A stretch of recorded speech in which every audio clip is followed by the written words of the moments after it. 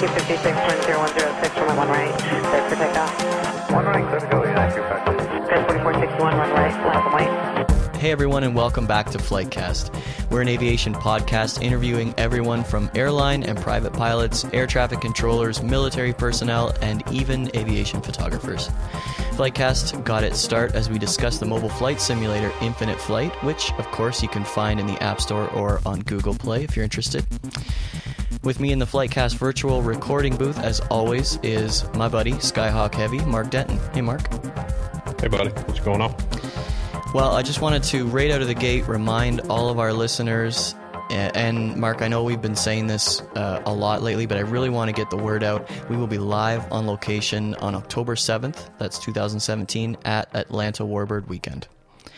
Yes, we will be live. We'll be going live in the hangar on the ramp at DeKalb Peachtree Airport to interview the legendary Tuskegee Airmen, the Commemorative Air Force Dixie Wing pilots, and much more. So make sure you come and stop by and say hello and grab your Flightcast patch. We're going to have some patches, and of course you'll get to meet Mark, so that's always a big bonus. That's worth the trip to Hotlanta right there. There we go. I mean, we've got people, like we said on the last show, man. It's amazing the people that are coming together to come out to the show or come out to Warbird Weekend. Oh yeah. But from wherever the hell Cam's from, and then Seb.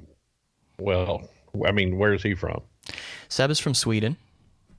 Okay, that's right. Seb Stockholm, is from Sweden. I think. Cam doesn't know where he's from yet, and then we have people coming from Australia. Just everywhere. All over the U.S. So, yep. All over Canada, the U.S. obviously. And of course you from Canada. Mm-hmm. Yep. So we've what's actually been surprising to me is that we've got people popping up that are just saying, "Oh yeah, no, I'm going to be there," and I had no idea yet. So make sure that if people know who Mark and I are just by way of this podcast and Infinite Flight, but we may not know who you are. So make sure you come up and say hello, and definitely remind us how we know you. That would be great. Maybe we need to have those "Hello, my name is" stickers. That would be good on the way into the hangar. Yeah.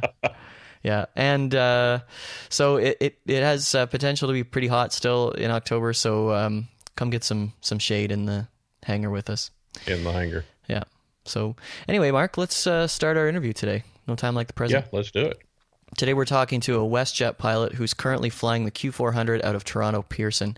He lives in Toronto but is joining us today from Quebec City. Rashid, welcome to the podcast. Hey, how's it going? It's going very well. How about you? Thank you so much for having me today. Yeah, welcome to the show, man. It's definitely our pleasure. Rashid, you and I met on Instagram, of course, which seems to be how we meet most of our guests these days. Yep. And man, if we have listeners that are not on Instagram, you got to get on that train. There's so much great aviation content, and Rashid's one of those pilots who, Rashid, you like to do some GoPro video while you're flying. That's right. During non-critical phases of flight, you do these things. Yes, of course. And so Rashid's got a great Instagram channel. Of course, we have a Flightcast channel. Mark's got his at Skyhawk Heavy. You can follow Infinite Flight on there if you're an Infinite Flight user. Anyway, Yep. So I digress. Rashid, we would love to hear some of your story, and it sounds pretty unique. And like we were saying before the show started, the timeline is a bit crazy. So why don't you walk us through some of, well, first of all, let's go right back and tell us what started your love for aviation. Well, you know what? I'll start off way back. It started off like a little child's dream, we were very fortunate when we were kids that we had the opportunity to travel quite a bit with our parents, and we did a lot of trips, we did a huge Euro tour in about 2000 or 99, and we were on a flight from Jeddah in Saudi Arabia to Frankfurt on Lufthansa, and I can tell you right now they were the most boring flights in the world at the time because all they had was like a little TV, and for a 4 or 5 year old kid, the only thing to look forward to was maybe getting a chance to go see the pilots up front. And back in the day, you could go up to the cockpits and say hi. Right. So we did mid-flight. We were asked, we asked the flight attendants, and the flight attendants were really happy to take us up. And the first officer was on his break. Me and my sisters went in, and the captain was nice enough. He offered me the seat, so I actually got to sit on a 747-400, on the right side, and my sisters kind of stood in the middle center, and he started showing us things and pressing buttons. And as a 4 or 5 year old, or actually even a bit older, I was probably 6 or 7, and you see all those buttons. I could barely kind of see above the visor, to be honest. I couldn't see much. I could see a bit of clouds and this and that, but he was pushing so many buttons, talking so much. I was kind of in an awe moment. But that was pretty much, I think, where my start happened. And, getting, as I got older, the Microsoft Flight Sim 97, or 96, 97, 2000, got into that for a while. But then, as time goes on, I actually pretty much was away from aviation completely, to be honest. It kind of faded away. I got glasses, I got older, I had more interest in different things, and it just kind of went away, to be honest. And then, when I was 18, I was kind of working in my dad's business, and this pilot showed up at our business, and my dad kind of introduced me to him, and we started talking, and, this is the point where, you're in high school. And I was actually in Pakistan. I wasn't even in Canada at the time. I grew up in Canada, then went back, and so I was in Pakistan. So it was even harder to find information on aviation in a country where general aviation is actually very, very tiny. So we talked and kind of got interested and kind of started researching into it and see where things could go. At the time, I actually didn't want to do my training in Pakistan. I was working on trying to get out to go back to Canada, maybe Australia. There was a huge school in Australia in Adelaide, and then there was Bassar Aviation.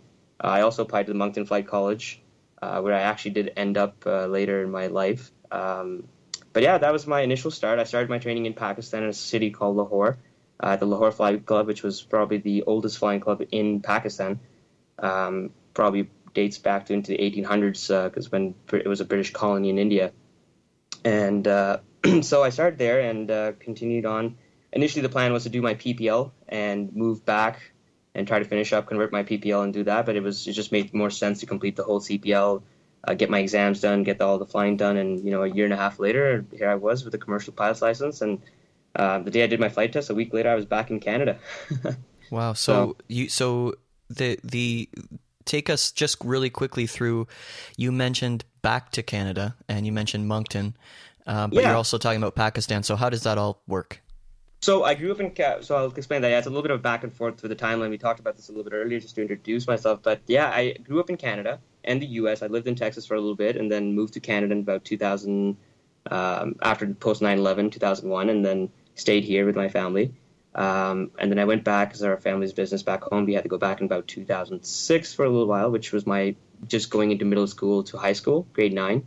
So I ended up doing my high school in Pakistan and did my flight training in Pakistan. And then I came back in 2012 of July, where we went on a little vacation to Prince Edward Islands, and I took a bus from there. It was pretty random, to be honest, how I chose Moncton Flight College. People ask me, like, hi, why Moncton? But it was pretty random. It was close at the time. I literally took a bus from Charlottetown in Prince Edward Island and just took a bus to Moncton, and there I was. So, wow. So again, it's a bit of I know it's a bit of a wavy story because it is a lot of timeline changes and a lot of things did happen in between that time. But yeah, that's pretty much how I ended up in Moncton. Okay, so now you've got your CPL and you're in Canada. So then what's the progression at that point? So the biggest priority at the time was to convert the license initially. I came, September of 2012, the major focus was to start doing ground school because there was flying in Pakistan versus flying in Canada is quite different. We did our ground school was very European based, but our flying was very Part 61 FAA styled flying. So it was a bit of an adjustment. I had to learn a lot more coming in. So I did my conversion. I didn't even do ground school at the college. I actually took up this pilottraining.c, and it was great. It was a program from Alberta online, cost me $200, and here I was going through all the courses and studying as hard as I could. During that time, I also got a job. I actually got 2 jobs at the Moncton Airport and as a ramp agent for ATS, and then I also had a flight coordinator position, which was semi-dispatch for a small cargo airline which is called Skylink Express. So at the same time, while I was converting, I had these 2 jobs. I was converting my license. January of the next year in 2013, I was going to enroll into the flight instructor program, which was my major focus. And to be an instructor, because at the time, people were talking about doing IFR, and I already had a single engine IFR, but I never even worried about getting a multi IFR rating at the time. So I basically just focused on the instructor course, and then when I completed that, I was actually hired by the flight college to dispatch and instruct at the time. So during that time, I was really busy. It's probably the busiest time of my life. I was only 21. I had 4 jobs. I had dispatch for school, dispatch for the airline, flight instructing, and I was continuing with that ramp job at the time. So my schedule was off the hook busy. Wow. But if you ask me, if people say like, hey, did you do this? I have done everything you could think of to get up here. Actually, Mark, this sounds sort of like when we talked to Duncan, because he was doing dispatch as well at Toronto Island at Billy Bishop. Yeah. Yep. It's funny that the dispatch job actually didn't even promise me like a job. The first thing I remember in the interview when I went in for that job, it was my second interview in Canada. It was, I was coming in from 18, 19. You're coming to a country. It's a bit of a culture shock again, right? You're kind of readjusting yourself from where you've been to a country that you're going back into. So it was a culture shock. And I applied to a gas station. I remember the first first job. And I had a lot of retail, computer, this, that. You can ask a lot of experience on my resume. I actually didn't get that job. So somehow I landed this airline flight coordinator position. And the first thing they told me was, we will not guarantee you any flight position. This will not lead to a flight position at all. Like this was like set in stone that this would never happen. So funny enough, I did that job. I did it well. I learned. It was a great transition because like I had no idea about how airlines worked in Canada. To a point, I didn't even know what the airport codes were. Like it was to that point, like learning the airport codes. Like what is YQX? It's Gander, Newfoundland. Like I had no idea. So it was a huge transition. A learning experience, like setting up fueling, setting up logistics, talking to pilots, and some of the pilots actually, funny enough, I ended up working with later in life, and and it was kind of funny how that works out. But so I did that for a while, and end of that year, actually, I was offered a position in a satellite campus for the Moncton Flight College to move to Fredericton, New Brunswick. So then I ended up quitting the dispatch job and just moved. On that early year, moved to Fredericton to teach, just focus on flight instructing. Okay, so from flight instructing, then what after that? So, this story just goes on and on. I love it. Oh, I know. What's next? It's a lot. I'm sorry. It's a very no. It's great. This is a lot of explanation there because there's a lot of things that happen in between that led to the final stage. Yeah, no, this is what we want to hear for sure. I did instructing. Fredericton was usually like the cadets. Majorly was at the time we only had the air cadets. We had modular students, and we had the integrated program, the diploma students, the university students. So I did that for about 4 or 5 months. I had about maybe 150 hours as an instructor, and then they offered that position in Fredericton, which had the Chinese contract, which was almost it was a harder contract because it was harder work because you're teaching someone that has second language, people that are coming in from China to be airline pilots and training in Canada. So that was a huge challenge in itself, but I did okay with it. I actually went in January. I was really busy as an instructor out there. I flew maybe, in months of winter, I was flying maybe 120 hours as an instructor, plus doing like extra work on the side. We had situational awareness training simulators. We had other stuff that was going on. So it was a very busy time. And as an instructor, to be honest, it was great. It was all you can eat buffet, to be honest. You had so many students. You always had them ready. You were flying as much as you could. So I gained a lot of exposure, a lot of flying in a very short amount of period of time. And this I did for 8 months, I think. And then I ended up actually getting called back for that same airline I worked for as a caravan pilot in Halifax, Nova Scotia. So from there, I moved again, back to Halifax. And here I was flying the Cessna 208 on the right side for a while, gaining experience on the caravan. And then I did that for about maybe 5 months and then I was working as on my left seat upgrade at the time. And then a position for the 1900 opened up in Hamilton. And so I took that right away. I was actually offered to 2 of us, like we had to decide who wanted which. And the other pilot that I was talking to, he wanted to stay in Halifax and I wanted to go back home towards Oakville and Toronto area. So it worked out great. I took the 1900 position and then I moved to on the 1900 for a while. Also took up a little bit more work on the side for the airline. I was doing crew scheduling for all the eastern bases at the time. Our airline had bases all the way from Halifax, Montreal, Hamilton, and Winnipeg and Vancouver. So it was a pretty big operation for 1900s. We had like about 20 1900s almost. 8 caravans at the time, running all across, doing UPS runs. Good amount of good flying too. We'd go to New York. We would fly to like Louisville. all the northern routes. It was very intense kind of flying at times too. Plus, we were loading the planes, offloading the planes ourselves. So it was pretty busy work. Say again what company you were working for with the 1900? It was Skylink Express. Okay, and that's a Skylink Express. Would that be a Air Canada carrier? No, not at all. It is not an express carrier. It is basically just a private company that is contracted. It's kind of like Morningstar or FedEx does that. They contract airlines to do like their last minute deliveries and stuff. Okay. So it was pretty just cargo, completely cargo, and no affiliation to Air Canada. And that's that's a Beechcraft, correct? That's a Beech 1900 C models, the older one. Yep. Got it. So I did that for about I guess a year almost. I expired, and then I was working again on my left seat upgrade. I actually did my most of my training for the left seat to be a captain on the 1900, and then I had interviews coming up, and then I had to skip the ride because I didn't want to sign another bond for training. And so here I was in a bit of a pickle to decide what I wanted to do. And WestJet, I did interviews at WestJet, and I was placed into a pool, and then that from there just went into the Q400. So that made it an easy decision at that point. Well, yeah, it was, initially when I did it, like when I skipped the upgrade, I was sitting there for a few months because I had to sit in the pool. They wanted me to build a bit more time. I was about maybe 1,800 hours when I interviewed, and they wanted me to get to close to 2,000 before they would, consider. And even the people that I interviewed with, we stayed in touch, and that was the same case for them as well. They were all placed in pools and to wait and see whenever we get called. But yeah, a few months later, we did get the final call and a job offer, and so here we were. Yeah, we quit that job and moved on to the next challenge. Okay, so straight to the Q400 with WestJet, and how's that going? It's going great. I love it. It's an excellent machine. It's an excellent operation. WestJet as an airline it's the culture, the people, everything has really been great. Like it's a big challenge, right? Coming into from a small company into a big company, but the people have made it so easy, and the flying is great. We do. We travel all over. I've done flying across Canada a few times, even on a single pairing at times. Go all the way from west to the east coast and fly it yourself. It's been an excellent exposure, a great experience for myself. Now, what do you see sort of as the next step? Would you be interested in captaining the Q400, and if this is awkward because of your employment, then you don't have to answer. But is this sort of a stepping stone for you to fly jets, or what's the next one? People often ask that question, like, what are you gonna do next and stuff, and I tell them, I'm like, I worked hard to be where I'm at. I did a lot.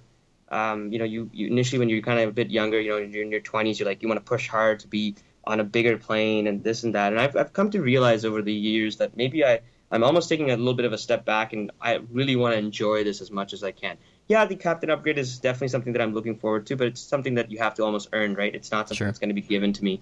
And so definitely I'm hoping the challenge is going to be coming most likely soon, and I'm going to be starting to work hard and hitting the books and hitting as much as I can, getting as much flying and experience as I can to be able to meet the requirements to do that. But yeah, that is definitely going to be my first goal.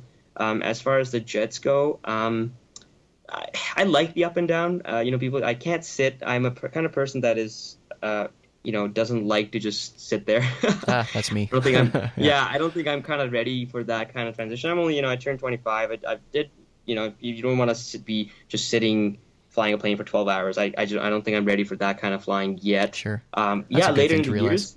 Yeah, I realized it very young, and I often tell people, like when you go to flight school and you look at all the planes and they're flying by, and you're like, hey, look at that jet, like that's amazing, it looks good. You watch the takeoff, you're like, oh man, I want to be in that cockpit one day and fly that aircraft. But then you don't realize you can get there. Yeah, you can fly Emirates, you can fly for Cathay, you're flying a 777, but then you also have to sit there for 12 hours before you do a landing. Sure. And you can mess up a landing sometimes, but now you have to wait another 12 hours, or maybe it's not your turn anymore. You have to wait for like another day to come back and try to do it again. Yeah. Well, so, I mean, I had someone who told me he was a Air Canada captain for a long time, flying long haul, and he said, Jay, I wouldn't at this point in my life, I wouldn't even wish it on my worst enemy. He hated. He was so bored, so bored, and he hated it. It does. I mean, if you have a great crew, time can pass. But we are working up there. It's not just sitting around. I mean, but it is a long flight, right? Yep. Like me, I like this. We do a lot of these Toronto, Ottawa, Montreal, Quebec. Today, I flew this morning. I just flew from Montreal to Quebec. I headed to Montreal and then just did one flight, and here I am right now. Mark, have you heard of Live Flight for Infinite Flight? Yeah, man. I've used it to track flights and to see which regions and airports are busy before, planning my flight. Right. Well, as you probably know, a new version of Live Flight is now available at liveflightapp.com. This new version is better than ever and has been rebuilt from the ground up.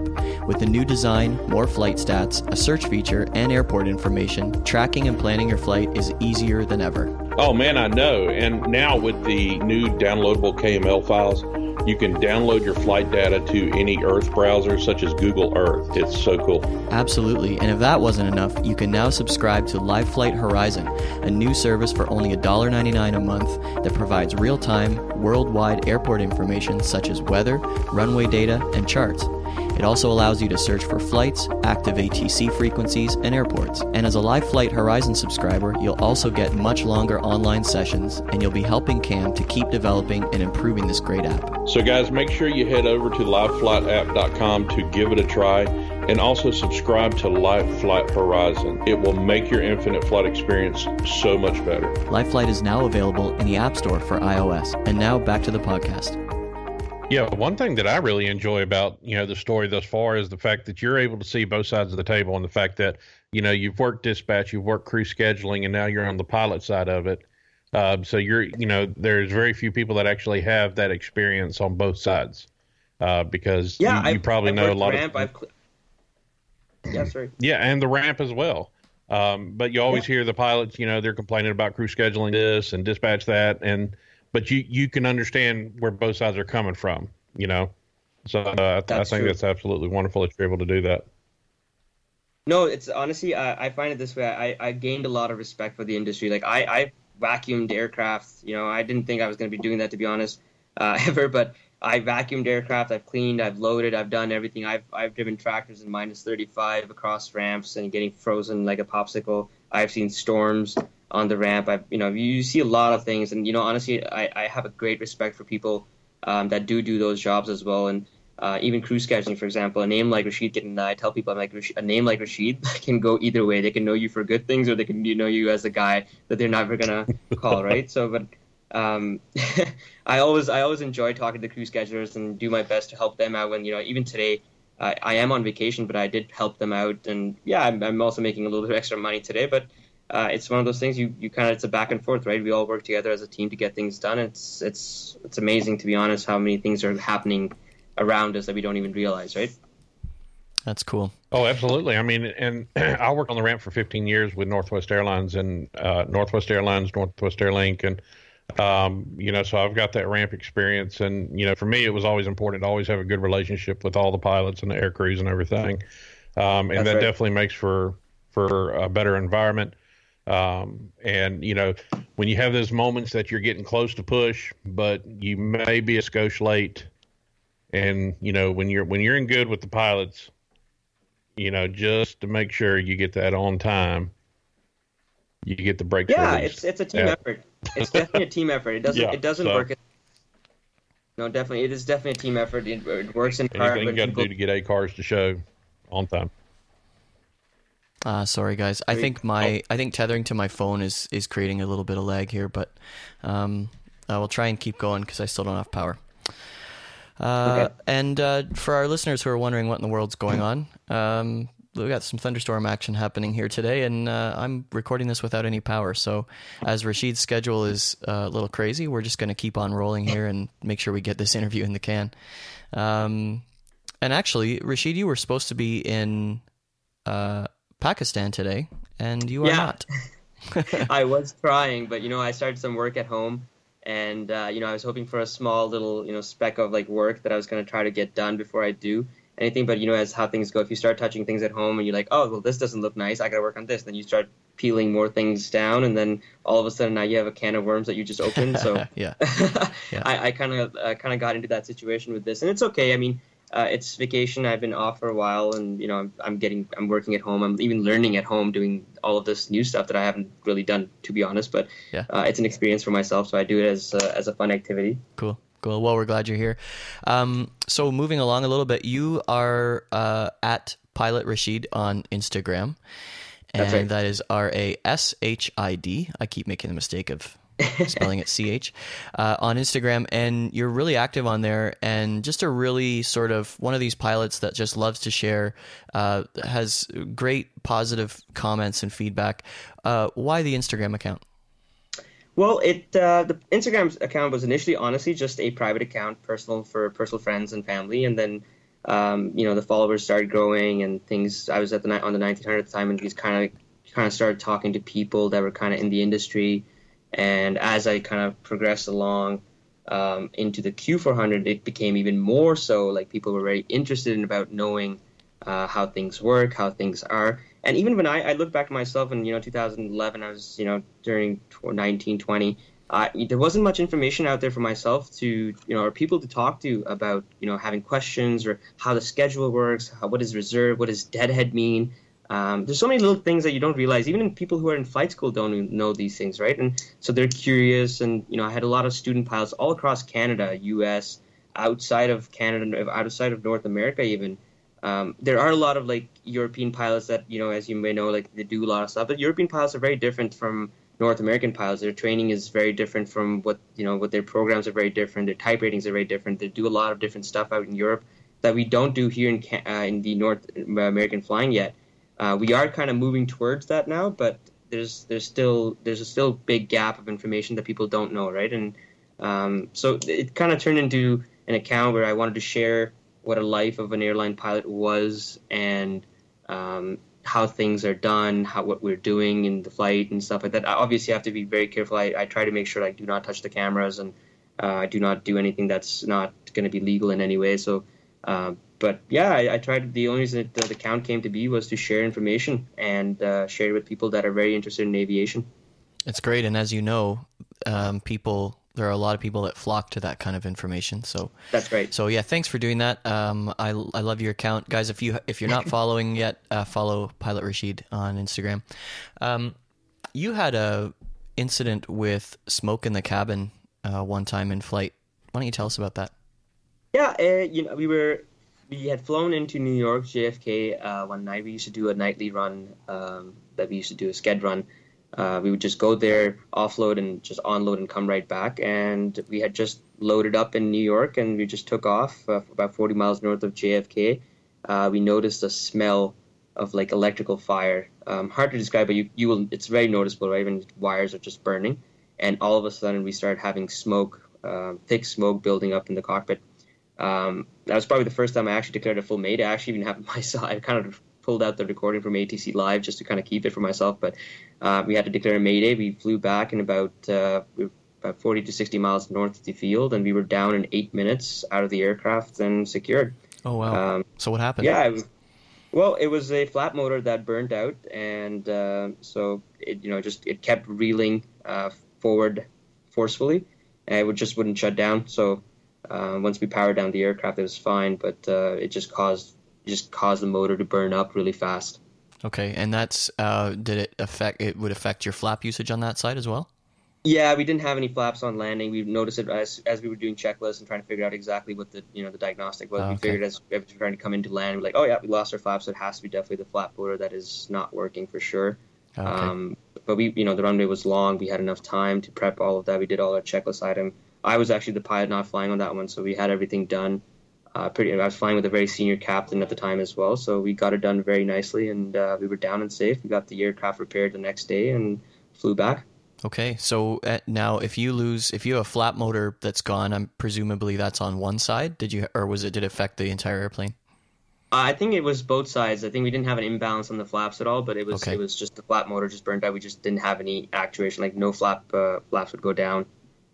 So basically, all it would do is increase our landing distance expansion. But like with the 1900, it's not that big and doesn't require that length of a field. So when you go to JFK, you have like 13,000 feet. Right. Yeah. If you touch down anywhere, we literally could have stopped on the runway. We were even able to like taxi off on a taxiway, and we were out for 6 minutes before like all the emergency services actually got to us. So I mean, their response time is very fast, but they come from across the apron. But we came in even faster, trying to get down safely, and so we were secure very fast. Sure, sure. Still, that must have had your heart pounding because that you don't at Yeah, the time what, you don't know initially, what's going on. Yeah, people always have that, right? Like when your initial reaction will always be a little bit of like, a heart spike. And I wish I had a Fitbit monitor at the time. I would have loved to see my spike, and both of our captain my spike on that one. But Yeah. you always have that a little bit, but then you kind of get into that zone where you're so focused. And even in this airline training and training that I did at WestJet, Encore is even more intense in that way, right? We are trained to not react, to be very calm, and to be very focused on what we're doing. And yeah, after we get down, I can have a little bit of a heart attack. That's fine, but yeah, your training kicks in pretty quickly. Yeah, your training kicks in pretty well, and if you've had good training, it shouldn't be a challenge. We do it every 6 months in the airline world, and it was every year for us on the 1900 at the time, so it was good. Okay, cool. Now we gave you a chance, and you haven't had much time, but we did give you a chance to check out the Q400 on Infinite Flight. Did you have a chance to do that? I barely did. I tried it out, not too long, I won't lie, but what I saw was amazing. I saw the Q400. That was the first one I went to. I definitely chose the WestJet, the livery on that one as well. I taxied it around, took off, and tried to do a circuit on it. It was pretty cool. I thought it was excellent. Well done on that. The graphics were amazing. I haven't tried it on my iPad, but on my iPhone, it was awesome. I couldn't land the plane though. It's kind of sad. That's okay. It's so funny how the real world pilot struggle landing on the sim itself. And what we have coming with this major overhaul or update that we've got working on is being able to start engines, shut them down. And it's pretty cool in the dash to be able to do a single engine ops, That's right. en route to the runway to hold short and all that stuff. And, with the global, it's going to be worldwide. And, you've been talking about Pakistan. Well, yesterday, Jason, Joe, and I actually did a flight from, we departed in the 777, 300 ER from Istanbul, Turkey, and flew to, is it Karachi, Pakistan? Yep, that's right. Yeah. And it was like a 5-hour flight or something like that. And flew in, and man, the scenery on that route. I actually posted a picture on our Infinite Flight Instagram today as part of that route, and it's just absolutely gorgeous. Oh, it's amazing. The Himalayas are right there. The train, you fly over the Himalayas. There's a lot to see out there too. Yeah, it was cool. absolutely stunning. Listen, Rashid, when you have some extra time on your flight to Pakistan, bust out the iPhone or the iPad and give it some practice, and then we'll talk to you again later and see how you've done. For sure. And we'll have to get you to try it also when the global update comes out for sure, because you've got an account.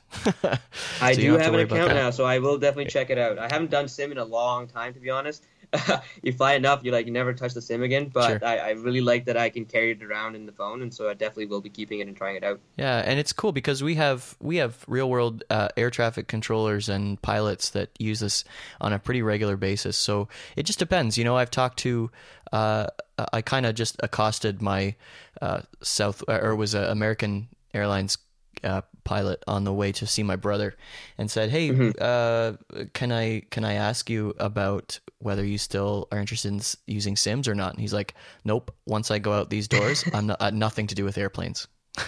That what? Okay. I won't lie. That is true for me as well. Sometimes, pilots, as we do it so often, it's like we do kind of like to be away from it. But yeah, I do love flying, and I do very much appreciate the flight sims community, and I do support it a lot. It's funny you mentioned that. I actually was very interested in the ATC side of things on this as well, actually. I was more interested in being an ATC than being a pilot on that. Yeah. Well, let us know how we can help. We'd love to. Mark and I are both involved in the ATC community and our moderators, so we can get you what you need. And if you need any help with the Dash 8 Q400, I believe I have a tutorial that I've made. I will definitely read that. How ironic. Yeah, that's good. Maybe I can't figure out how the flaps work. You never know. Well, actually, speaking of Infinite Flight, Rashid, since we're on that, we do have an online community with, Mark, over 20,000 members on it. Wow. And this is a big part of why Flightcast got started. Okay. So we asked them some questions, or asked if they had any questions for your interview. So if you don't mind, I'm just going to ask you some of our community questions. It just depends how tough they're going to be. Well, we'll let you be the judge of that. All right. And actually, why don't we talk, since we were talking about single engine taxi and stuff, we'll start with the last one that I had here.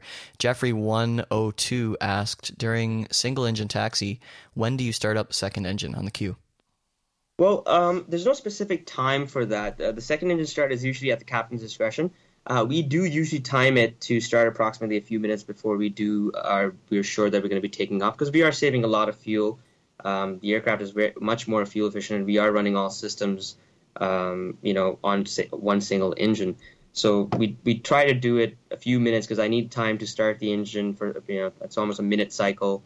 I got to make sure the battery loads are good, and finish our checklist items that we do have to do it right after. So there's no specific time for it, but we do take into account other conditions, right? We have to take into account such as weather, runway conditions, taxiway conditions, fuel requirements, and airport restrictions, or delays, and even at times cabin temperature. Sometimes it gets too hot. We will fire up the second engine way sooner, so we can throw in some max bleed air into the cabin to cool it down faster, because some days it gets really hot. Okay. Yeah. Good.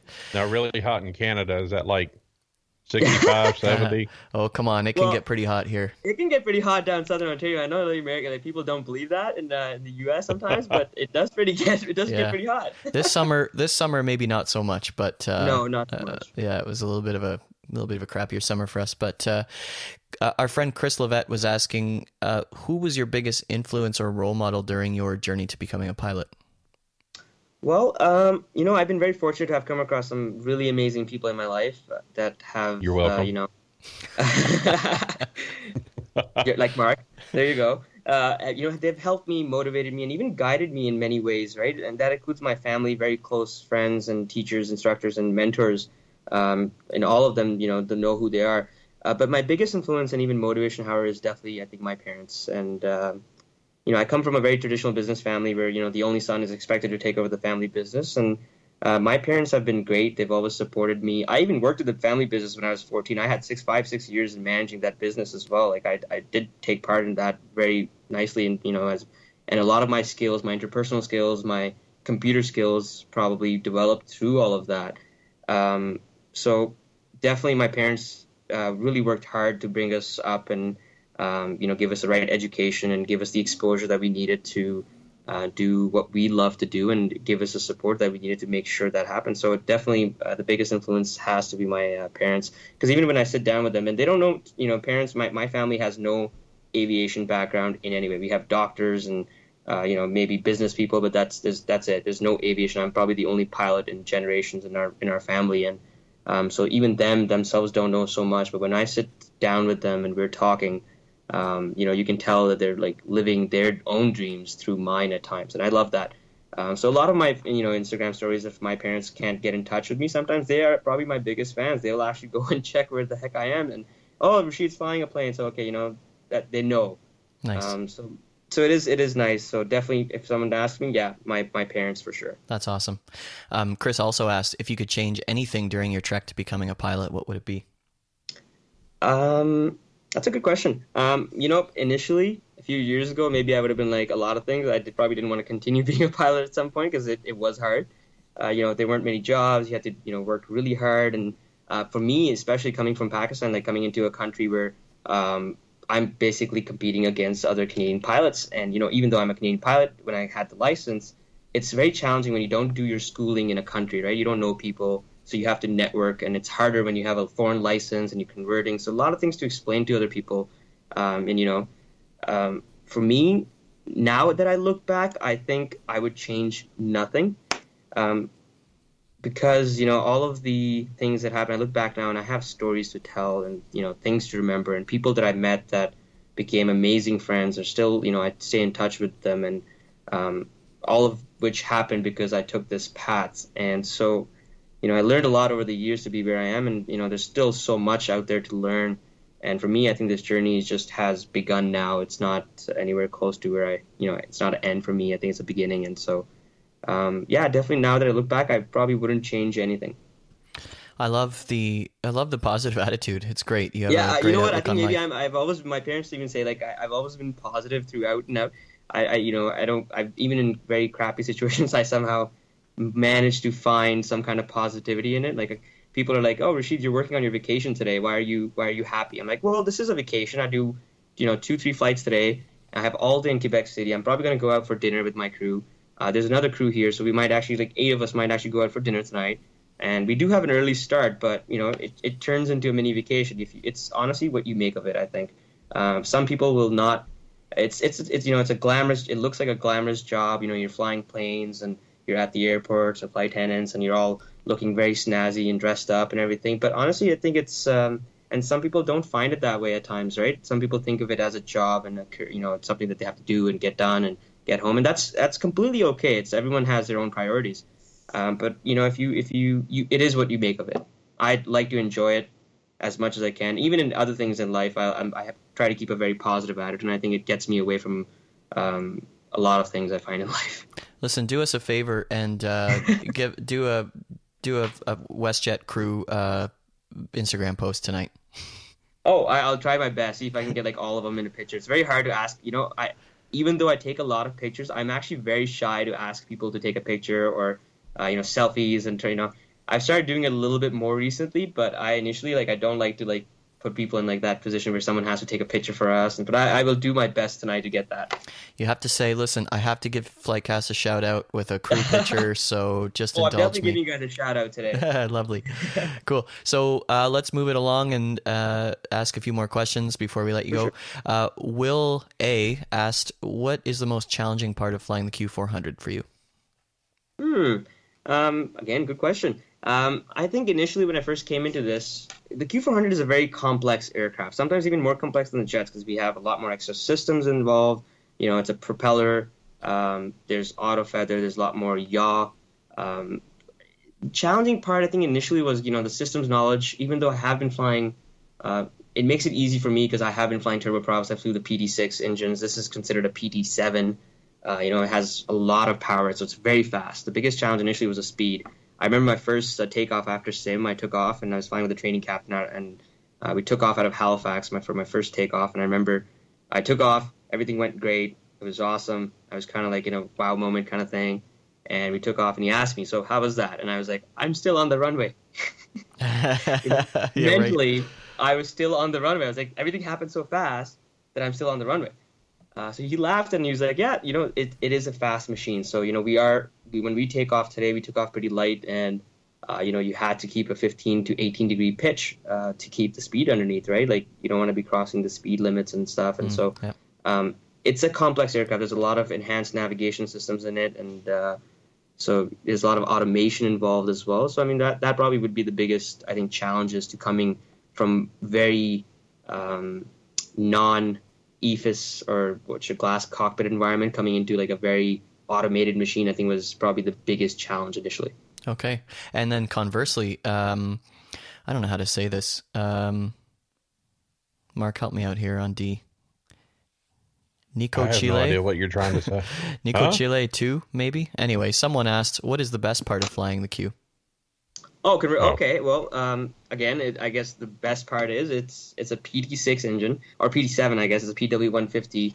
It's 5,071 shaft horsepower. The 1900 that I flew had 1,100 horsepower on each engine. This engine is huge. It's 5,000, and actually it can go up to 7,000 horsepower. So it's a huge engine, and it's super fast. Again, I mentioned, like, conversely, again, the same thing. It's the opposite. Like, it's very organized cockpit at times. There are some finicky things involved. Also, you know, just to add, also, like, the landing of the aircraft is a little bit of a challenge at times too, because it is very long, and the way it's designed, we do not have a lot of room to flare. Like, at 6 degrees, we are correcting at above 6 degrees. We have a very confirmed hit to hit the tail, so that's also a very big challenge. I want to add to the last question. Okay. Sorry. On the other side, I mean, the nice side, it's a very nice machine to fly. It is fast, even though it's a turboprop. We are cruising at 360 knots at cruise, which is probably a little bit less than 100 knots, you know, slower than a jet. So it's a fun machine. It's a very fast machine, very organized in some ways, and a lot quieter than the 2 and 3. Yes, a lot quieter. Well, I guess we're so far forward as well. Sometimes we don't hear anything, but Yeah. yeah, it has an AVNS ANBS system in there, so it's like pretty much like what you call the noise cancellation system, right? So it does make it a lot more quieter in the cabin as well. Right. That's similar to what they put into the Saab 2000, isn't it? That's right. Yeah. You're the third or fourth Q400 pilot that we've interviewed, and everybody says the same thing. It's a beast. Oh, it's a beast. I love it. You know, coming from a Caravan, like, and it's funny, you get adjusted as a pilot. You always get adjusted to the speeds very fast. Like I took off in a Caravan when I was on the 1900, and like at 500 feet, I was already mentally done. After takeoff check, I was done everything, and I was like, oh, we're only at 500 feet because the speed was Yeah. so slow. Yeah. The Caravan was an awesome machine to fly. It was only like 675 horsepower. The first time you get into the 1900, and you're like, oh my god, this thing is so fast. The 1900 seemed fast, and then you sit in the Q, it's like Q is definitely a beast. It's too fast. Like You're pretty close to flying a jet at that point. yeah, at that point you're pretty much flying a jet. Yeah. You know, honestly, in most countries now they almost consider it a jet. It is 65,000 pounds. You know, it's almost 30 tons of weight, and you know it's EFIS equipped. It has almost the same navigation systems other than the auto throttle. Even some of the aircraft in Canada are actually equipped with heads-up displays on these things, and they can do Cat 3 approaches. Yeah, so amazing. it is a very heavily equipped aircraft. Not to mention the APU that it comes with. Oh, then right. the APU. Don't forget the APU. That's amazing. Yeah. Yep. Last question. Michael asked, and he's basing this on seeing a lot of doing a lot of plane spotting. I think seeing a lot of Dash 8s land.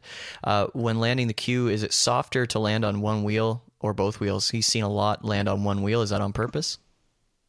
I wouldn't say so, but it is you have to consider the design of the aircraft first, I think. It's a high wing, so it's like it's a high wing aircraft. So it is more susceptible to crosswinds, right? When we have a crosswind input, we need to cross, we have to correct for that. And I guess, yeah, it can make sense. I can see it. If there's a little bit of crosswind, you're almost going to end up trying to touch on one wheel first, I guess. But it is a high wing loading, and so that way the aircraft ends up touching down, but it's not intentional. I don't think anyone's trying to touch down. If the winds are calm, we're trying to touch down both wheels, right? But if there's a crosswind involved, we might end up doing a little bit of a crab and try to, get down. And so that might look like it, but there's no intent or purpose to do one wheel first anytime. Okay, got it. You know what I mean? Yeah. All right, man. Rashid, is there anything else that you wanted to share with our listeners or make them aware of before we let you go today? Well, I can tell you a little bit. What I do want to say to people is like people who are trying to get into the industry right now, and things are very different. See, when I started this whole thing, jobs were very scarce, and they were hard to come by, and moving up in the industry was a little bit harder. I was at the tail end of where people had experience. We had about 2,000 hours into the airlines. Right now, you could have 250 hours, and you could be get into the airlines and be flying the Q400. So I mean, the biggest thing I would say is like work hard. It is a lot of work, and pursue your dreams if you want to be a pilot. I don't think there's any better time. The industry is amazing right now. It's great for all of us that things are moving so fast in the industry, and it's going to be great. So definitely, yeah. And if people ever have questions, I'm always on Instagram. I do try to talk. I do talk to a lot of people that are currently working on their license. So I do try to help people out. So anytime I do my best to answer questions or concerns or any ideas or opinions you have, you definitely send them my way. Awesome. Mark, you got anything? No, man. Look, appreciate you coming on the show today, and and I think one thing about your story and the timelines is the fact that it's encouraging for others to simply not give up, no matter how hard they have to work to get to where they want to be, and just to keep pushing through, and all of that hard work will pay off. And I love that you shared that with us today, and what you portray on your Instagram. I mean, you obviously have fun with what you do. You have fun, and it's not necessarily just a job. I mean, you enjoy and have a good time with what you do, and that's great. So we definitely appreciate you being here, man. No, thank you so much. No, that's exactly what it is. You got to have fun and enjoy it. And once you do, for me, like coming from there, it was difficult initially. And at some point I did think I was going to quit maybe, but if you just push through and go with it, like you said, it works out. Where hard work will always pay off. And thank you for letting me actually share this with all of the people that are going to be listening in on this. Awesome. Rashid, thank you so much. Absolutely. Yeah. Cheers. That was pilot Rashid on the Q400, and he joined us today from Quebec City on Skype. Okay, guys, please follow Rashid on Instagram at Pilot Rashid, and don't forget to check out Flightcast Cafe for bonus content from this and other episodes at flightcast.audio/cafe. Also, keep your eye on our blog for our Warbird weekend schedule at flightcast.audio, and don't forget to come and say hi at our booth on Saturday, October 7th, 2017. Thanks for listening. Be sure to download Infinite Flight from the App Store or Google Play. For more on the podcast, visit flightcast.audio, and be sure to subscribe on iTunes or YouTube. You can find us on social media at Flightcast Audio. Flightcast is brought to you by Linkhouse Media on the web at linkhousemedia.com. To cover the fine print, Flightcast is not affiliated with Infinite Flight or Flying Development Studio. I'm Jason Rosewell. Hosting with me, as always, was Skyhawk Heavy. Thanks for listening, and happy landings.